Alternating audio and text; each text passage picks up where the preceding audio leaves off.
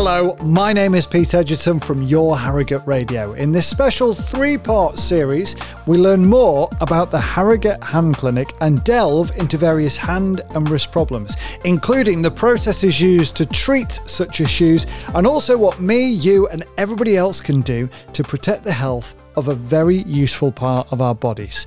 This is the Harrogate Hand Clinic podcast, and here comes Edward Powell-Smith. So I've been a consultant hand and wrist surgeon in Harrogate for over 10 years now, and steadily building up my business. And a couple of years ago decided to branch out with Harrogate Hand Clinic, which allows me a platform to build the business and also to spread the word about what it is that we do. How complicated are our hands and wrists in comparison to other species on the earth? So I think, hands are a fascinating thing, really. So people like to distinguish us from great apes, for example, by saying we've got opposable thumbs.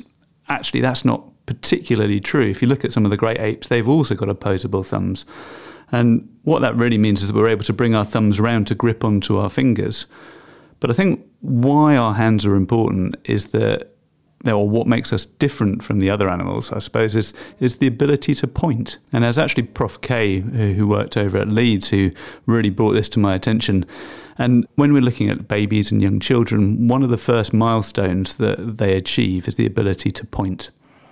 And through the ability to point comes language. Because one of the first things you do is you point at something. What's that? What's that? And then we develop a term for it. So actually, through hands comes language. And through language comes everything else. Our ability to communicate, our ability to build societies, everything. And in my opinion, that's all down to your hands. Do we fully appreciate how much we can utilise our hands for communication, like you've just mentioned there, from such an early age? I think when you start to look at it, when you look at any conversation going on between any two people, a lot of that is happening with a hand. So I'm sitting opposite you, we're having a conversation, but I'm also gesticulating with my hands as well. And you can read a lot of information into that. And I think when you're dealing with hands and wrists, it's about helping people with their quality of life. If your hands stop working, they're no longer functioning in the way that you would expect them to. That's when you start to think about them. And for most of our lives, we don't give our hands any thoughts at all. And that's because they're doing what we'd expect them to do. And it's when you start thinking about it, then you start to realise what it is that you're struggling with. And as that becomes more extreme, it can stop you from doing anything. So it can stop you from getting out and about because you can't do your shoelaces up or you can't put your shoes on. It can stop you getting dressed. It can mean that you can struggle to use cutlery or self-care, hygiene, everything else. It's only when they start going wrong that you start to realise that. And you get so many people who I meet on my day-to-day life who'll say, but I know there's nothing you can do about it. So I've just lived with it for a long time. And that's really what my passion is, or where my passion lies, is that there is always an answer to the question. It will depend on the individual as to what that answer is, but for any specific problem, there is an answer to it, and we can help navigate that path and find the right answer for the right individual to keep them doing the things they want to be doing, whether that's tennis, bowls, or using cutlery, or looking after themselves and maintaining their independence. Whatever it is, there's a solution to that. So true that you mentioned the moment you were talking there about you don't notice it until all of a sudden there's a problem. Yeah. Very simply, but the other day I nicked my index finger with a knife, and all of a sudden you start to realise, how much I actually use that part of my hand, that finger, for doing simple tasks like tying a shoelace. And you see people when they've had a chronic problem like that, so you've got painful arthritis in a finger, then you start to bypass it. And so you'll see that they start to become three-fingered. So that finger will just be out of the way and not in action. That then puts increasing pressure on your other fingers. And in fact, our hands are designed in such a way that each of our fingers has an individual job. So our index and middle fingers are designed for pinching and fine grip work, whereas your little and your ring fingers is where all of your power grip comes from. And so common misconception is somebody has got a problem with their little finger and they're like, it's just a little finger, it doesn't do anything. But that's 50% of your power grip. So if you can't use that, then you're going to have difficulty picking things up, difficulty getting things going. Yeah, so it's a significant problem for your hand if you lose 50% of that.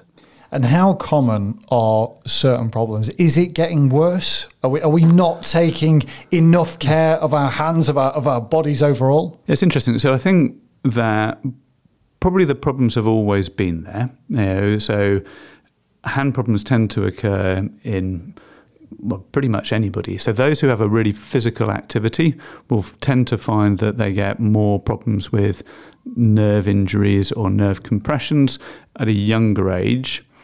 But beyond that, they can occur with anybody. So we have seen generally in society a shift away from more manual occupations into more desk-based. And that's something that's happened over hundreds of years. And that's brought different types of problems, but they're still equally as valid. So we may see more problems with synovitis, so inflammation around tendons, and small joint arthritis, whereas previously we would have seen more trauma and fractures. Is there any one particular problem that is very, very common? I think the most common problem is probably carpal tunnel syndrome. And so I always like to think of it effectively as a bit of a design flaw in the hand. So in the palm of your hand, where it comes joins onto your wrist, there's a bridge that sits across the top, and there's an arch of bones that sits underneath, and underneath that bridge comes all of the tendons that bend your fingers and the one that bends your thumb. So 2 to each of your fingers, 1 to your thumb. You've got 9 tendons and a nerve. And unfortunately, out of all that content, only one of them is squashable, and that's the nerve. And so anything that causes slow thickening of the ligament that sits across the top, so that's in people who use their hands a lot for whether that's heavy tasks, repetitive tasks, the ligament will slowly thicken over time, meaning there's less and less space for the nerve to come underneath. And that usually starts nighttime. People wake up in the middle of the night with numb fingers. And it's classically your thumb, index, middle, and about half of your ring finger that's affected. And they'll wake up in the night, shake their hand a few times, get the blood flowing again, and then it will come back. And as the problem starts to increase, it starts to become increasingly frequent and intrusive during the day. Again, it's classically when you're driving or you're on the phone or reading, and all of those are things that take your hand higher than the level of your heart, which means that you get reduced blood flow into the nerve, and that sets off that sort of tingling numbness feeling in your fingers. Is it a bit like pins and needles? It's exactly like pins and needles. And as it gets worse, actually, the pins and needles sort of settles and you get more numbness. So you get blunted feeling in your fingers. So it might first be noticed if you're trying to pick up something small, so loose change off a table. You just can't quite get hold of it. And unfortunately, if it's left too long and those symptoms then start to become permanent in your fingers, there is then a risk that there may be some permanent damage to the nerve. I once had it described to me that a nerve is a bit like an electricity flex. So you've got a tough fibrous layer around the outside, and then you've got your bundles, so your live green and neutral, that run down the middle. But instead of copper wires, you've got thousands of little microtubules, and the chemical signals flow up and down those. But when the nerve is squashed, those little microtubules get squashed shut. And if they're left permanently shut for a while, what we don't know is if you take the pressure off the nerve, how many of them are going to reopen. And that's when you're at risk of developing some permanent symptoms. We know that a nerve can continue to recover for about 2 years afterwards, but there's no guarantee it will make a full recovery. So if you've got symptoms and they're intermittent, so they're coming and going, but they're getting worse, then you're better off seeking treatment sooner rather than later, because what you don't want to do is end up in a position where you've got that permanent numbness in your fingertips. Is treatment really quite straightforward when it comes to carpal tunnel? So like everything, there's a phased treatment. So if you catch it early, then sometimes splints, so you can use a splint at night that stops you from sort of bending your wrist in overnight when you're asleep, and that can take the pressure off it and allow everything just to calm down. If the splints aren't working, the second line treatment would be an injection. And the injection works by putting cortisone, which acts locally as a very powerful anti-inflammatory, into the carpal tunnel to settle any swelling that might be there and again take the pressure off the nerve. If the problem comes back after you've had an injection, then we're usually thinking about, are you ready for an operation on this? And the surgery we do is A small operation, but a proper one, if that makes sense. So we do it under a local anaesthetic, so just numbing a small patch in the palm of your hand, and then through a little cut, maybe a centimetre to a centimetre and a half long, free up the nerve completely where that comes in. And if you've got intermittent symptoms, pretty much from the first night after your operation, those symptoms will be gone completely. The scar usually takes about a week to 10 days to heal up, and once that's healed, you're off and away.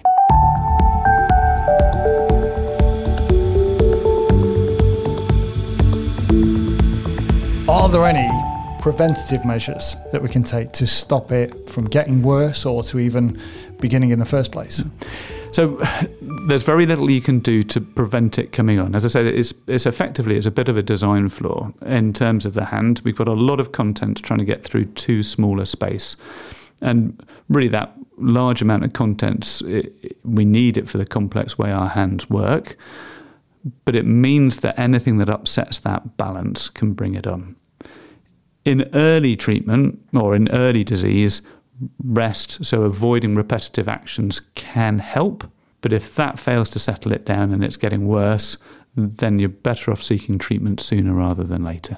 And what are some of the other common conditions that you see in the clinic, Ed? So probably one of the other most common is a condition called Dupuytren's disease. And Dupuytren was one of my favourite surgical rogues, really. So he was born in France, and he was one of the first people to qualify from the newly formed French medical school. And he was really a polymath, so he did everything. He actually was originally most famous for treating Napoleon's hemorrhoids, but the thing that he's most famous or most remembered for is this condition in the palm of your hand. Not a nice human being, but an incredible surgeon. And I think he was incredibly driven. When I was training, I worked with a brilliant hand surgeon called David Elliott, and he was lucky enough to read Dupuytren's original diaries to do a report on the condition for the British Hand Society. And when he was doing that, he found in the margins a tiny little handwritten note in pencil that referred to some work that was done by Henry Klein. And Henry Klein was a physician at St Thomas's Hospital in London who was practicing when Dupuytren was first born. And in fact, Dupuytren stole all of his work and passed it off as his own. And so it was originally known as Klein's contracture, but it's now known as Dupuytren's disease. So what are the common signs of it? So it's a condition that can run in families, and it usually causes a thickening in the skin of the palm of your hand. And that thickening, as it spreads, can spread in towards your fingers, and it can cause your fingers to become bent down so that you can't fully straighten them. One of the most difficult things with it is how do you predict how it's going to, or how quickly it can proceed? And the answer is we can't. And it's a question of keeping an eye on it. And there's a very simple test. So if you've got these thickenings in the palm of your hand and it's starting to bend your fingers down, then the best way to keep an eye on it is just to put your hand flat on a table every so often. And if you can get your hand fully flat on the table, then that's fine. I'm just testing now, just to make sure. Test both hands. I think you're looking all right there. If you get to the point where you can no longer get your hand flat on the table so you can get a finger underneath the palm, then that's the time to start to think about seeking treatment. And again, it's a spectrum disease, so there are lots of treatment options that are out there. But it does depend on the anatomy of the Dupuytren's disease that you have. So no single case is the same. It all differs. And I would imagine like a lot of conditions that we hear about, the sooner you can catch it and treat it, the better. Yeah, so often the better outcomes, particularly with Dupuytren. So if it's starting to affect the first knuckle joint of the finger, so you're getting a bent over finger at that first knuckle joint, then unfortunately that particular knuckle joint can get stiff very, very quickly. And so although you can remove the contracture and get your finger to come back out straight, the joint itself stiffens underneath. And so the outcomes can be less good if it's allowed to progress so that the joint is bent to sort of 90 degrees. Does confusion happen with some folk where something like that starts to happen and they think, oh, I've got a bit of arthritis? Absolutely. So it tends, with this particular condition, it tends not to be painful. So it's a slow progression of an inability to fully straighten your fingers. It's classically in your little and your ring fingers, It can affect the other ones, but that's more unusual, and it will just slowly bring them down. But it's not usually painful, whereas arthritis can cause your fingers to bend, but it's painful. And is it a misconception, or is this true that arthritis, that it can worsen with weather conditions? No, so that's true. Right, okay. Yeah, so we have no idea why, but arthritis is always more painful in cold, damp weather conditions, and you tend to get fewer flares when the weather's warm and dry. We need to move to the med. We do. So if there are people listening now, Ed, and they've just done exactly what you and I have done while we're chatting and put their hands flat and they're thinking, oh, hang on a minute, there's a bit of a bend there. What are the first steps to getting in touch with yourself, booking in, maybe getting checked out? Really, first steps in terms of booking yourself in. So I think if you're worried about it, then you should either contact your doctor and they can do a referral across, or through Circle Healthcare, we do accept direct referrals from there as well. And all you'd need to do is to contact the Circle Hospital in Harrogate and you can book yourself in. Usually by the time people come to see me, they've got a distinct problem that they're looking for a solution for. So it's usually something that is stopping them from doing the things that they want to do, or they're able to do those things, but we often think about it, they pay for it afterwards. So yeah, you can still get out and do whatever that passion is, your cycle ride, your sport, your day at work. But in the evenings when you stop, it's sore and it's painful and then it stops you sleeping. And when you get to that stage, people have usually gone through most of the other available resources and they're then looking to see, okay, what's the surgical solution for this? And website, Ed, if people would like to find out more about the services that you offer. Yeah, so I've got a website which is at Harrogate Hand Clinic, which is all one word, .com. And that has a brief outline of myself and everything that we offer in there. Now, I know in the next episode of this little podcast series, Emma, your physio, is going to be popping in. And what kind of things are we going to be discussing with Emma? So we're going to be looking at arthritis of the hands and wrist in the next one. So really where the common places for arthritis are, what the symptoms you'd expect, and really, again, what the solutions are. And that ranges from physio, which is why Emma's going to be here, all the way through to joint replacements in the hands. And with any treatment that we have, physio is also critical to your outcomes. Really important. Well, thank you so much for your time. Fascinating stuff. I look forward to catching up with Emma in the next episode of the Harrogate Hand Clinic podcast.